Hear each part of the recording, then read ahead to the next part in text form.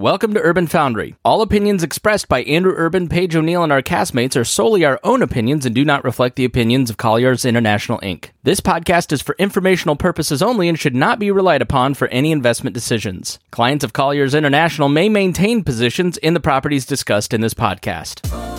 Welcome back to the Urban Foundry podcast, your go-to source for urban real estate news and conversations. I'm Andrew Urban. And I'm Paige O'Neill, and we will be your co-hosts as we explore the future of downtown real estate. This is Urban Foundry. Welcome to Urban Foundry. We have a special holiday episode here. I'm here with Paige O'Neill, co-host and producer, and we brought in two of the best guns in commercial real estate that Colliers has to offer. We have Billy Powers, Director Industrial Occupier Services, and Aaron Snoddy, Office Occupier Services. Welcome, gentlemen, to the podcast. Urban Foundry welcomes you. Yeah, thanks for having us. Glad to be here. So it's holiday season. It's also business planning time. I thought it'd be fun today if we did a little recap, year in review for each of the product types, and talk about our outlook for 2023 in each of your respective areas. How's that sound? Let's do it. All right. And at the end of it, we're going to talk about our New Year's resolutions. And try to keep it PG-13. PG-13. That's our target demo. So I have 20 minutes to come up with a New Year's resolution right now. Yeah. We track goals. I don't do a ton of resolutions. Got I haven't said anything yet for next year. I will in 20 minutes. All right, Billy, I'm starting with you because I want to start with good news first. Talk about industrial. So industrial year in review, pretty unique. And we've been hearing this from a lot of people recently with the economy finally starting to slow down. COVID sent us to the mountaintop essentially. And 2021 was a year that no one could have ever expected or seen. 2022 is looking like it could almost hit that amount and hit that level. We'll know more in about a month. So for everybody that's been in the industrial world, we've been busier than ever, but we're also happy as can be. No one's complaining about the workload. And now it's just what's next for us and what's to come. But the rent's continuing to climb. Demand is through the roof. Inventory is not there yet, but we have a lot under construction. So a great year overall. What do you think slows it down? I don't see it slowing down. I don't think there's any, on the leasing side, I don't see it slowing down right now. The capital market side, it came to a halt a few months ago, and I think that is going to remain very slow throughout 2023, but I don't see anything getting in the way of industrial leasing and occupancy going into 2023. I really don't see anything getting in the way. I hate to say it. All right. Wow. Resilient industrial, evergreen now. All right, Aaron. Office market. Yeah, it feels like 2022. What was 2022? Yeah, it feels like it's the first year we finally understood what the work from home pandemic post-office world looked like. It felt like 2020, everybody was surviving. Everybody was asking for rent relief. Some landlords gave it, some didn't. 2021, I think, gave opportunity for some tenants just to kick the can down the road, ask for short-term extensions as they thought through plans, staffing, etc. 2022 feels like everybody's got their feet on the ground. They understand what occupancy is at least going to look like from a workflow status. It's been quiet the last, call it 6 months or so. I think this pending recession probably plays a big part of that. But with that, there still were some big leases done, big transactions done. So it's not like our world is total at a standstill. There's just, less overall velocity and activity. I know we were on a CoStar call yesterday for National Office Market, outlook. One thing that stuck out to me, I was flipping through that deck, Aaron, you forwarded from the presentation, and in spring of 2021, 50% of occupiers were unsure about what they were going to do. And that number, I think, dropped to 5%. 5%. As far as unsure. Which I don't think is a ton of good news moving forward. Yeah. Right? Everybody probably understands that there's downsizing to an extent, or they've already done some of that. But for everybody, that goes back to just kind of really knowing what they're doing the next 3, 4, 5 years. Well, and I think I told you after I was at Cornet in October, the resounding feedback was no one knows what's next. It's almost like, okay, we were unsure. Now we don't think we need as much space, but everyone's trying to figure out how to get there. I feel like that's every meeting is like, well, we know we're not using the space. Okay, we have a 10-year lease left. What do I do? Right? And you're like, it's really starting with the strategy and things like that. But I don't think we'll have an answer next year, and I don't think we'll have an answer the year after. I think it'll just continue to be an evolution. But overall, the trajectory is in right sizing and kind of realigning their programs, right? And you see that for most industries, right? Across the board. Yeah.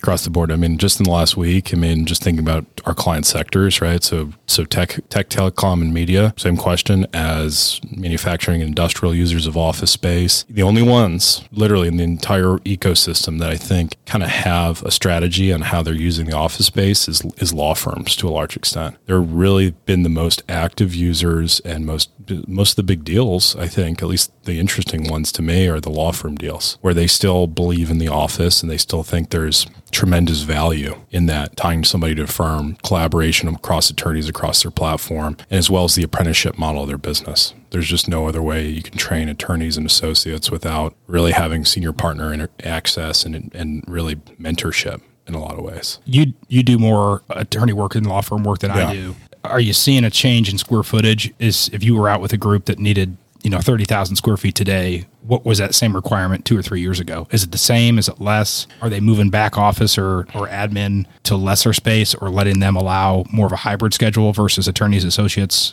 et cetera? Yeah.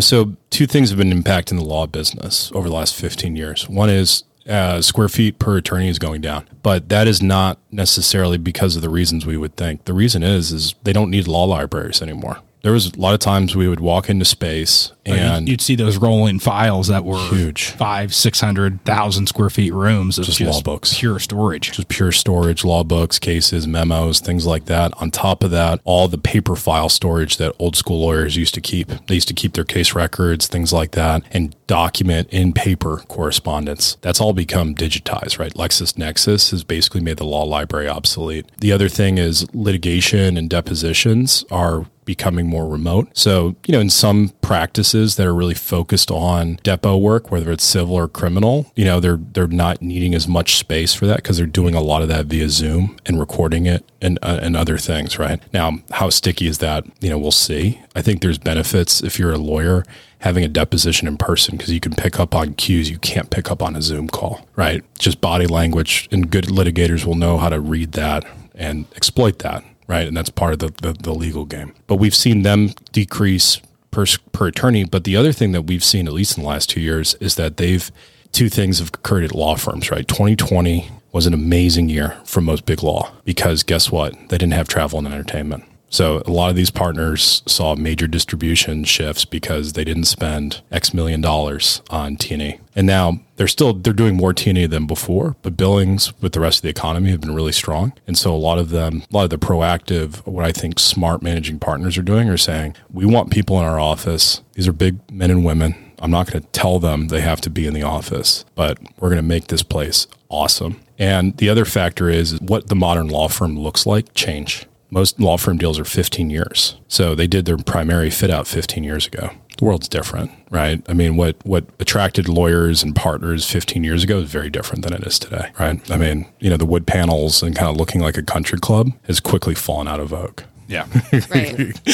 Right. The boys club is dead. The boys club and your grandpa's law office are no longer, they're no longer attracting the right associate and senior associate and junior partner talent. Yep. Just not. Yeah. It's built-in amenities. It's on-site cafeterias, cafes.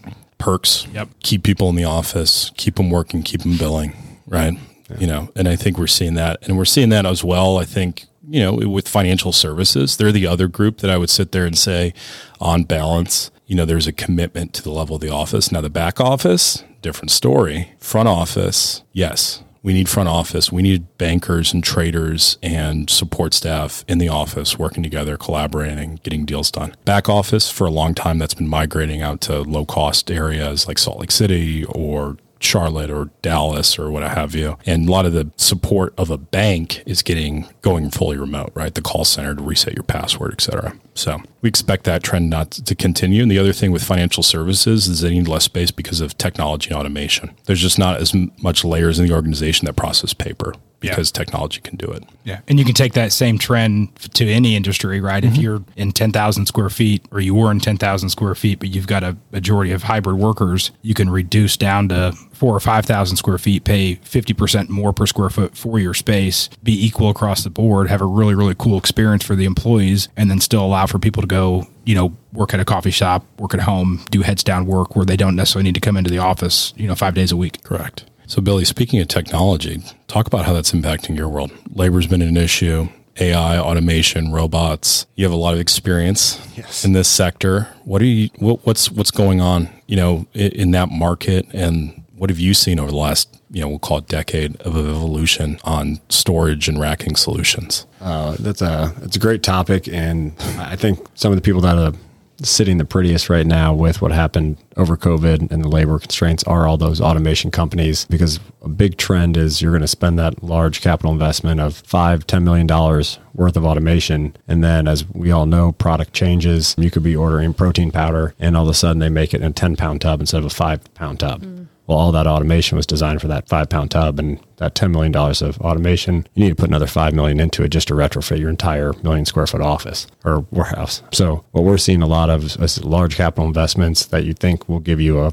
3 or 4 year ROI for the next 15, 20 years, but then you're automatically putting more money back into it a lot quicker than you thought, just the way product's changing and the industry's changing and labor's changing. So that group as a whole is going to continue to grow. We're seeing those consultants pop up. Different manufacturers in the robotics world is a huge push right now. They're each taking what they know and creating their own companies and their own divisions. So 5 years ago, there might have been 2 robotics companies that kind of dominated. Now there's probably 10. And then the technology side too, something to be aware of is groups like Amazon are big enough to buy their own robotics companies. Right. And then they control your software and they control the pricing. So you have to be very strategic about which group you're partnering with and how much dependence you're going to put into that automation versus having manual labor, which we're all used to and we've all seen, and you know how you can control it, you know how you can adapt it. So technology is greatly impacting industrial. It's just in ways that people aren't really used to seeing. How accessible are things like auto store systems, et cetera, for users today that historically would have been price prohibitive for small or medium-sized firms? Has the cost come down? The cost has come down. The thing that hasn't changed, though, is the time and investment into getting a system like that and even getting qualified for it. And that's what people don't realize. Unless you're fully bought in to this system, it could take you 6 months to plan it and then another year to have it manufactured, installed, ready to go. So by that 18 months, what you were already planning for, again, product type could have changed. Your supply chain network could have changed, and maybe you don't need it. So really, I think the timing has been one of the biggest prohibiting factors of people diving into automation, because they don't know what next year is going to look like or 3 years is going to look like. And so it sounds like if you know what your SKUs look like, right? If you're just shipping shoes, and we won't pick out a shoe brand, but we'll say shoes. Shoe boxes are this size. This is what our box looks like. It's probably easier to do a solution for something like that where there's much more control over packaging, size, type, and like a 3PL that could serve multiple customers and variation. Or Amazon even, where you go into their warehouse, there's everything from a kiddie playhouse to a small, screw or what have you, right? No, exactly. So, I mean, really, from the IT and automation standpoint, a lot of the WMS, so warehouse management systems and ERP systems, so enterprise planning systems, that's a lot of the driving factors right now for all these distribution and 3PL companies. You might not be maximizing your storage footprint, but if you can maximize your inventory in and out the door, it doesn't matter what your storage footprint is, because you just turned over your inventory twice as quickly as you did a year ago. So we have seen a big push and drive for groups to actually invest in good ERP and WMS systems, which has been exciting. But yeah, it's a very competitive game right now to see which model each of these large groups is going to follow, because there's no right answer. We're seeing it with Amazon right now. They clearly overbuilt, labor wasn't ready, products changing too much, so they slow down a little bit. It'll be very interesting to see where they pick up, and some of the groups like Walmart who are chasing them, what they're doing as well. That's interesting. All right, Aaron, let's switch to future looking. What are you looking at for 2023? What are your tea leaves? Show us your crystal ball. I think the sublease conversation and discussion is going to continue to kind of be at the forefront for any user of any size. We've seen, I think, our sublease, activity, or at least sublease square footage, increase by 40 or 50% from quarter 2 to quarter 3.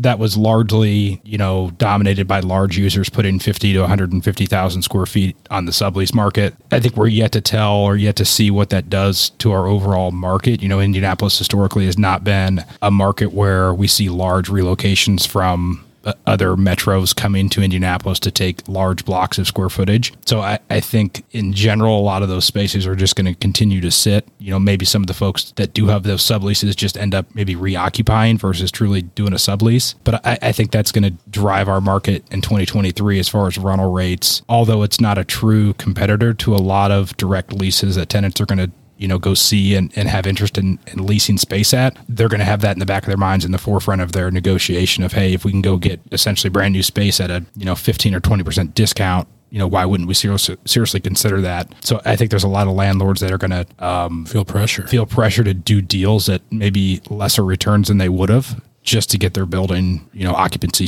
stabilized or to a point where they're not facing any sort of debt issues. Yeah. Well, and the other problem in our world has been inflation. Tenant improvement, construction allowances have gone up because, well, guess what? The costs and the tenant's going, I'm not putting money into the space, right? Yeah, I think no one's coming. Yeah, no one's coming. Why am I going to put my capital at risk? Yeah, for something we're all unsure about, or we're not sure what the future is going to look like, right? Yeah, we're seeing stalling rent growth outside of new construction. We're seeing concessions increase. So when you're looking at a net effective deal on the tenant side, it's continuing to go down, which is great. On the landlord side, that doesn't work too well. No.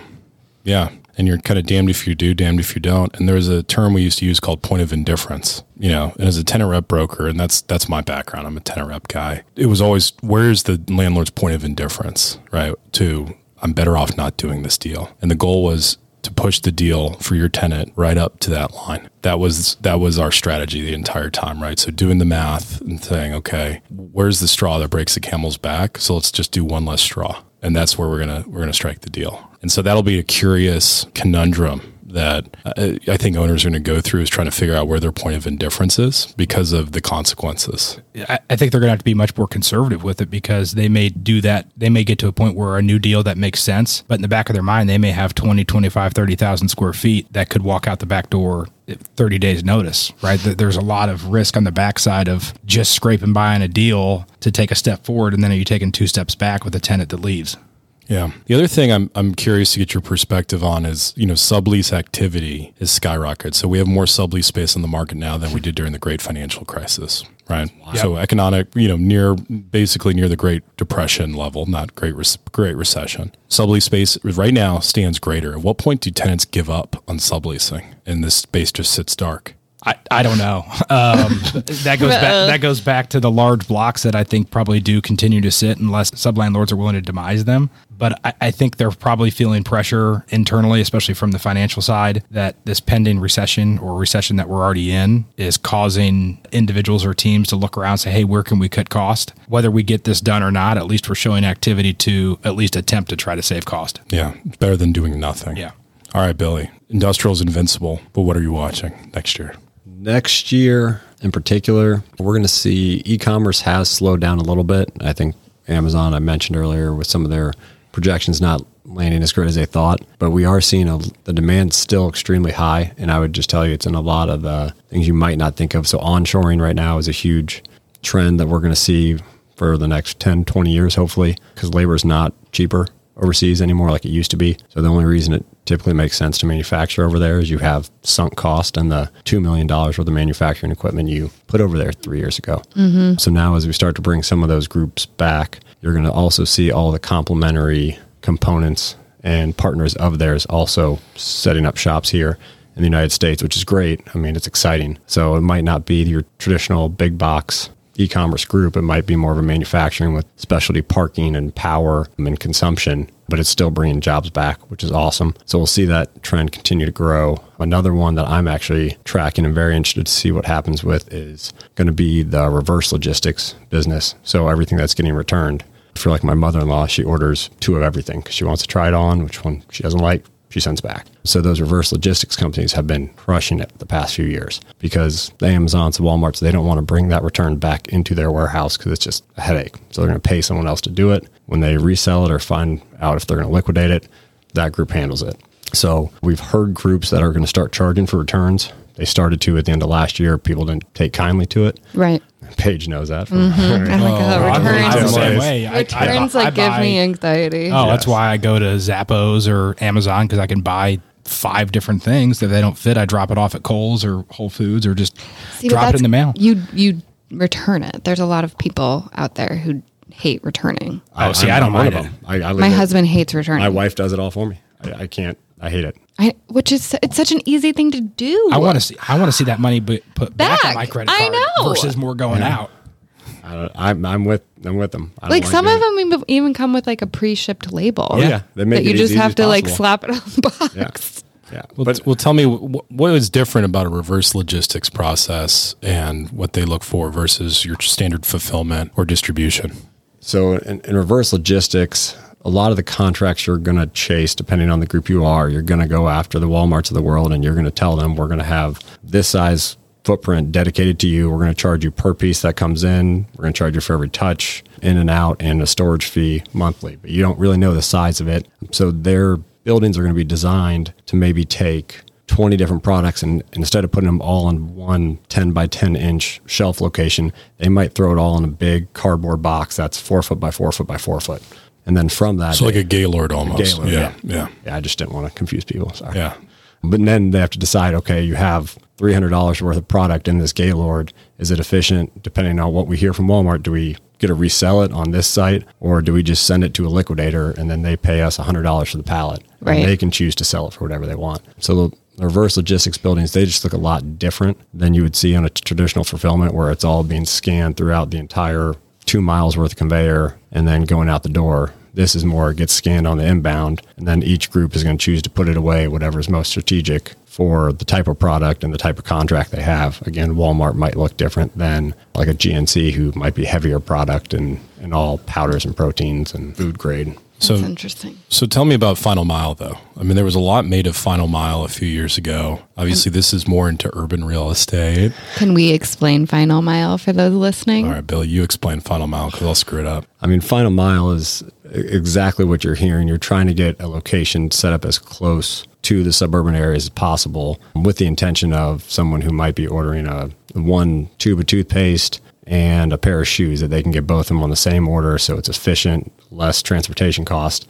But setting up these hubs, it's not as cheap to find that real estate, because if you're just looking at square footages, industrial square footage pricing is maybe a third of what retail square footage pricing is. So that sounded great when COVID hit and all these retail shops went out of business. Oh, we'll convert this to industrial.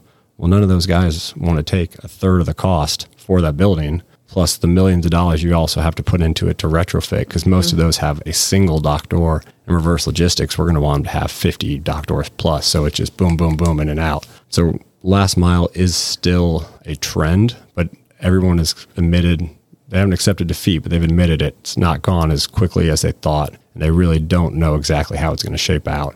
But while transportation costs are still so high, they're going to keep digging in on it. Yeah, well, I saw a comp in our office market meeting that you were behind that was an office building for most of its life, for a period of its life, and it is now being converted, right? Yep. It's an infill location. Yep. Right? It's an infill location, and they're converting the back half to office and the front half to more of a retail customer pickup area for truck components and parts and pieces. And for them, it's easier to be right off the highway, come in, grab it, and go, instead of being 20 minutes off the highway with a bunch of land like they're used to having, so they can park all the trailers. So on a smaller scale, it's doable, and it's very strategic, but it's definitely case-by-case basis. Well, it's expensive. Oh, yeah. I mean, the amount of money they're pouring into this is nothing that you would see on the scale for industrial. Are they going to get close to a basis what they could have just built it for? I bet you that is probably the case. Okay. But from a cost savings on transportation, though, I mean, and just visibility on being off a major road, Yeah. with their client base,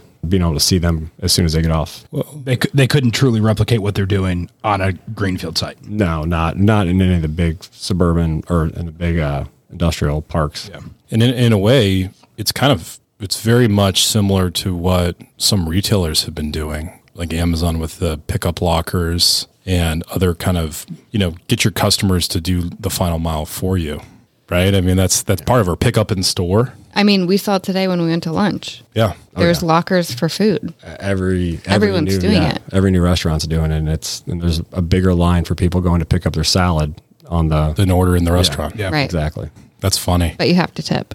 Do you? No, I'm kidding. But we were talking about that this morning, that everyone now has a tip button. Everyone's I tipping. do. Smart. Everyone's tipping. I'm going to ask for tips when they pay my commission. I'm going to have a tip jar on my desk. So Billy, you mentioned some of these macro trends. It still seems like there's good fundamentals in that market, right? Where are the challenges, though, with interest rates, inflation, and kind of, the spec development pipeline, right? Vacancy continues to be an issue. What has been developers' response on increases in interest rates? Are we going to see supply start going away that was in the works? I could speak the most for here in Indy. So we have, I think last year we hit a record with 20 million under construction, and I think this year we're at 30 million under construction. The majority of that was already planned and started before the interest rates started to rise. So I have heard a lot of developers pulling back on future plan development. That hasn't thrown up any red flags for me being primarily a tenant rep broker, because we still have 30 million of inventory that's delivering in the next year and a half. So that's a big sandbox for us to play in still. And I think it'll absorb most of that demand we're going to see. The one cause for concern I have is a lot of these developers are holding these construction loans at variable interest rates. So that's something that our capital markets team has been tracking. And so for these developers, they're going to have to be charging even higher rents than they thought because their construction costs are higher. So we're going to see rates continue to climb, especially while demand is high. So it's a tough conversation for us to all have with our clients. No one wants to pay more, especially because they're watching the news and they go, recession's coming and Facebook's laying off 10,000 people, and Amazon's laying off as many people as they can. And they go, shouldn't our rent go down? We've talked with clients about this where their CEO asked that question, and we go, no, the vacancy is still the vacancy and demand is still the demand. And until that equation changes. Exactly. No, it's spot on. So we're doing our best to set those expectations and get out ahead of those conversations with clients. So then you have what little leverage and negotiating power you do. But our biggest cause for concern right now is just nobody has budgeted for these rental rate increases to continue to go through the roof to levels no one ever thought possible. So it sounds like industrial will continue the rates will still go up. That's what we think. All right, Aaron, we have different outlooks here, right? This is day and night. Let me ask a question. We've seen historically in the last 2 years, suburban leasing far outpacing CBD leasing. Why do you think that is? And what's the future for downtown real estate without office workers? I think the primary driver for that is convenience and functionality, right? Majority, if you look at our Indianapolis Metro MSA, majority of our population is on northern suburbs, just the outskirts of the CBD. So I think that trend continues to evolve as, outside of newer construction projects are easier to do and are more feasible outside of the CBD just based on land cost and land availability. So I think that trend continues. With that, we're still seeing really, really cool projects be downtown and draw people and employees to downtown. I mean, you look at what BottleWorks is doing. It's a perfect example of an urban environment that's attracting large tenants and large users.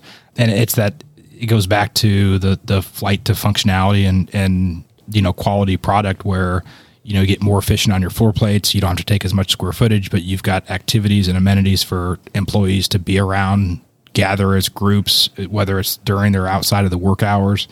We're starting to see, especially in Indianapolis, a couple really, really cool pockets. BottleWorks on the northeast side of Mass Ave, Stutz on the northwest side of downtown, close to IU. I think there's a lot of really cool pockets that are drawing people to downtown and convincing them that, yes, downtown is still where it was 2 or 3 years ago. I think in general, we're always going to go through cycles, whether it's suburban or downtown. Mm-hmm. I think, unfortunately, right now we're in a cycle where downtown's not as attractive or not as hot compared to suburbs based on just employee convenience. And the last 12, 18, 24 months, employees have been able to make that decision of, hey, I either want to stay home or I'm going to work somewhere that I can be at in 5 minutes versus, 25 or 30 minutes. Right. And they don't have to pay $1,000 for parking downtown. No. Well, that doesn't help matters. And that's a whole nother can of worms that we could go into in detail about striking new parking agreements. Yeah. But the other kind of piece of that too is I think there's kind of two office users right now. There's the one that says, hey, we're going to go into a project like Stutz or BottleWorks. It's going to be really cool. It's going to be really activated. Paige and I were just over at Stutz, 2 days ago? Mm-hmm. And there was like a Christmas market. Yeah. And it was really, Samara Road, everything that they had talked up, it seemed like it all was starting to happen. Right. And it kind of surprised us. Now there's still more work to do. It's a big complex, right? Or we go over to BottleWorks quite often and it's like it's sitting unto itself. And so there's the user that goes, hey, I'm going to make this bet. We're going to make a place that people want to come to because it's cool and new. And I think in a lot of ways, subtly, right? No one said this explicitly, but I think it gives senior leaders that desire to have their people collaborating good ammunition to say, hey guys, we're making a big bet here and I expect you guys to be in here and it's going to be really cool and this will deliver the space. The other trend is the convenience trend to say, hey, I don't want to spend more on space, but I know to get people to use it, it's got to be convenient. Yep. It's got to be convenient. And people aren't going to commute 45 minutes if they don't have to. So on that note, year in review, what was each year's favorite project you worked on this year? Billy, you go first. You can say joining this team. Oh. You need to think about it? Yeah. Make Aaron go first. I'll go. And this is really 3 projects in one. Yeah. And it was 2 or 3 years in the works, right? And that's how 10 to big projects go. But we did a really, really in-depth portfolio overview for a nonprofit healthcare system that had 120,000 square feet of owned buildings downtown, both Class B, dated, deferred maintenance buildings that they were really only occupying maybe 60 to 70,000 square feet of those. They were playing landlord. I don't think they enjoyed being a landlord. So we took that as an opportunity. Both buildings were sold earlier this year. One is going to be repurposed for office/multifamily. I think those plans are still to be determined. The other's a really, really cool value add land play site that a high net worth individual that's really the first project in Indianapolis that they purchased. Probably going to make some announcements in the next, call it 6 to 12 months there. So we really unleashed a lot of capital for this organization that needed it. And then we right sized them into a 40,000 square foot build to suit, essentially ground up, but really a core and shell project that's being totally gutted. And it's really, we've talked about this. It feels really good to have a project that makes you feel good at the end of the day, right? That it's more than just the monetary value that Winlock for the organization. It's them being able to better serve their clients from what we talked about over the last 24 months. Yeah. Yeah, no, it's a great project. It's one of my favorites in my career, actually. And it's going to transform that neighborhood that they're going into, putting a clinic for both mental and physical health services, as well as their headquarters in a neighborhood that's developing affordable housing, that's on public transit line, and it's going to really unlock additional health services for some of the people in the city that need it the most. That's awesome. And then we saved them a bunch of money in the process, right? So that's great too. All right, Billy. So I saw you flipping through your notebook. I admit it. I'll flip through. Just want to pick which customer is not going to get mad at me when I. You don't have to say their name if you don't want to. I think my favorite one was that infill one you referenced earlier, because it started out with this project. We had 3 different requirements. One was for about 20,000 square feet of overflow warehouse, about 10,000 square feet of office, and about 5,000 square feet of retail. And as Andrew alluded to, I'm an industrial guy. I don't dabble in retail. I don't touch office much. So we actually had gone down the path of mostly industrial with a little bit of office, and we were going to find a separate retail spot for them, again, right off the highway, somewhere close to their trucks.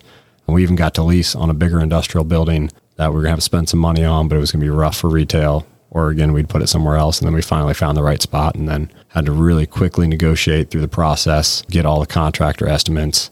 It was just a fun team to work with. And I got to learn a lot through the process, and especially from the contractors, of what you can do with primarily office building and how you can make it work for everybody. Well, yeah, and not to discount it, that was a really cool office building. It was Class A finishes in a primarily industrial park, but it was a really cool building that I bet when they took that listing agreement, they probably didn't anticipate a group like you guys coming in and buying it. Yeah. Well, get used to it. Sounds like based on our conversation today, Bill, you might be doing more of that. We'll see. All right, boys. So we have a couple questions we ask everybody, but we're putting a holiday spin here. Paige knows I'm very merry when it comes to the holiday. Yeah. Saint Nick over here. Yeah, just jolly. The beard's already going gray, and my cheerful demeanor, as everyone knows, is just overflowing at this time of year. But aside from that, we have a few questions. So I want everyone to say their favorite Christmas movie. We talked about it earlier. 4 Christmases. 4 Christmases. Really? It's incredible. It is good. It's incredible is a strong word. I'm not a huge fan, and I give my sister a ton of crap for it because she loves claymation. She loves the original Rudolph. Yes. Oh, I'm Jesus. like, I cannot stand watching that. So 4 Christmases I'll watch it probably 5 times between now and Christmas. Wow. I like all the Christmas classics, don't get me wrong, but if we're going modern, I would tell you for kids, the new Grinch crushes it. And then for adults, The new one. The new like one. the one with Jim Carrey? nope. There's a new one? Oh, new. Your kids are going to like it. Just trust me. It's slightly different plot line, but still. Does he Interesting. still steal Christmas? Yeah, he brings back too. But It's kind of a dark movie. But, I know. I'm like, my kids don't, my oldest is only 2. I don't know if they're going to like it yet. This new one, it gets the job done. And then, but for adults, the one we've actually watched the past few years is Bad Moms Christmas. That's a good one. Pretty damn fun. Bad Mom's Christmas. Yeah, I highly recommend it if you haven't seen it. Over Bad Santa? Yeah. Bad funnier. Santa is like the one movie I cannot get behind. I think it's good. Yeah. I mean, it's definitely good for a one watch. Maybe haven't seen it in 10 years, watch it again. Yeah. But Bad Moms Christmas, you can watch every year and you're going to piss your pants. My favorite is Christmas Vacation. National Lampoons. Yeah. Always will be. It's got to be. My in your dad top is 3. Chevy Chase, though. So, I mean, Billy knows. So, yeah. we are the Griswolds. I think a lot of dads from that generation are. My dad just loves Christmas. My mom, not as much, I think. Yeah. She likes. What's yours? Yeah. All right. So here's my top 3. And they're kind of different. No, you got to have one. You can't do 3. I did too. So I'd give him a break on that one. Okay. All right. Let me think about this real quick. Okay. So number. You can't have 3 and take this long. Yeah. You gotta be able to go boom, boom, come boom. on. He's asking the questions and doesn't have the answers. I do have the answers. I'm really torn here. You're being okay? very strategic. It's just a movie. So the first one I like, and it's kind of one that kind of gets glossed over a lot, is Scrooged with Bill Murray. Old school Yes. from '85. I don't know if I've ever seen it. When were you born? 91. Yeah. I'm not a huge Yeah, Bill Murray you're- fan.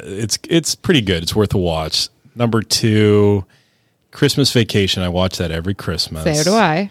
It's just so funny. I know what I'm going to get you for Christmas. It just come. Pair of white loafers. No. Clark, you liked mine Dickie. so much, I'll get you a pair. I love that scene. And then the last one is Elf Oh, that's a Elf good is one. a good with, one. with Will Ferrell. I mean, I think that's hilarious. Did you see how much he turned down to do a sequel? The second one? Yeah. Are you going to Google it yeah. right now? And that was Zoe Deschanel's outbreak role. Well, I don't know who Zoe Deschanel He turned is. down She 20. now dates a property brother. It's not why What do you she's think he famous. turned down to do it? You just started to say it, yeah. 20 something, 20 mil. $29 million. 29 million. Said no. Keep it pure. Keep it I mean, pure. he knows the sequels are always They're all not ter- as they're all great, but we terrible. just said Home Alone 2 is better than Home Alone 1. Yeah, but Home Alone 3 is trash. Duh. Okay. I don't even know if I've ever seen it. It's a different cast. I know. Yeah, well, that's why it's trash. Okay. Everyone's favorite Christmas song. Mariah Carey all day long. All I want for Christmas. We melts already my know heart. that. I know. We already know. She melts my heart. I'm a soul guy, so I'm going Saw Mommy Kissing Santa Claus, Jackson 5 version. My kids think it's hilarious. That is funny. All right, Aaron. Oh, I got to look it up. Oh, maybe Grandma got ran over by a reindeer. No, you're Justin Timberlake, don't lie. I do. Yeah. I actually did listen Justin to Bieber. He loves so, Justin Bieber's Christmas album. Our daughter only freaks out from 6 to 7 o'clock at night. And the only thing she calms down with is music. So we've been listening to a lot of NSYNC Christmas. NSYNC Christmas. Okay. All right. I'll take that. I'll go with that. Yeah. NSYNC Christmas. All right. So the whole Mariah Carey thing, everyone knows I have a deep love of Mariah Carey. and Christy Alley. R.I.P. Yeah, she just passed away. Just I know. passed away. But Mariah Carey, for me, it wasn't so much her music as it was her Okay. gorgeous beauty. But anyways, Keep it PG. I did. That was very PG. I'd say that in front of my grandma, rest in peace. They're all long dead. But I struggle because I do like some of like the Rat Pack classics, like Frank Sinatra Christmas or Bing Crosby. Put it on the vinyl. Kind of just takes you to a different time. Mm-hmm. So I'm not All I Want for Christmas Is You. Although it does, It's a great song. her voice is like an angel. Does Kenny G count? I mean, he's yeah. not singing, but he's Yeah, Kenny That's G Christmas. too. I like Put you in that. the mood. yeah, Michael Bublé Christmas. Pretty Bublé. good. yeah. Bublé's good too. Does it for the girls. Yeah. Him and Justin. Keep it PG. All right. So talk to me. Last question before we got to wrap. What is the one Christmas gift you guys are getting yourselves? Aaron first. Oh nope, I got to pass this to Billy first. I'm really bad at buying stuff for myself. the women in my life pretty much buy all my clothes and pretty much everything I need. Billy would wear a paper bag if it wasn't for his wife. Oh, for sure. So I would say my wife is selling something of mine, which I plan to use that proceeds to buy myself new golf clubs in the spring. So count that as my Christmas. There you go. Because she's trying to sell it online to make money for someone else who's going to buy it for Christmas. There you go. Yeah. Okay. Aaron? I either want a really nice espresso machine or a Pebble ice maker. Oh. It's very specific. I like that. Scott really wants an espresso machine too. Yeah. But we actually just had the conversation of this is probably the last year we can get away with not getting each other Christmas presents because our kids don't really know yet. Right. Which is so Scroogey, but whatever. So what are you getting yourself? I mean, I don't think anything. You're I also lying. have a December birthday. Oh, that's it's true. like, Oh, yeah. that's tough. I know. When's your birthday? December 2nd. Thanks for wishing me a happy birthday. Oh, I did wish you a happy birthday. Yeah, I don't know. I've bought myself a lot. I said you better have some good trick Yeah, I'm question.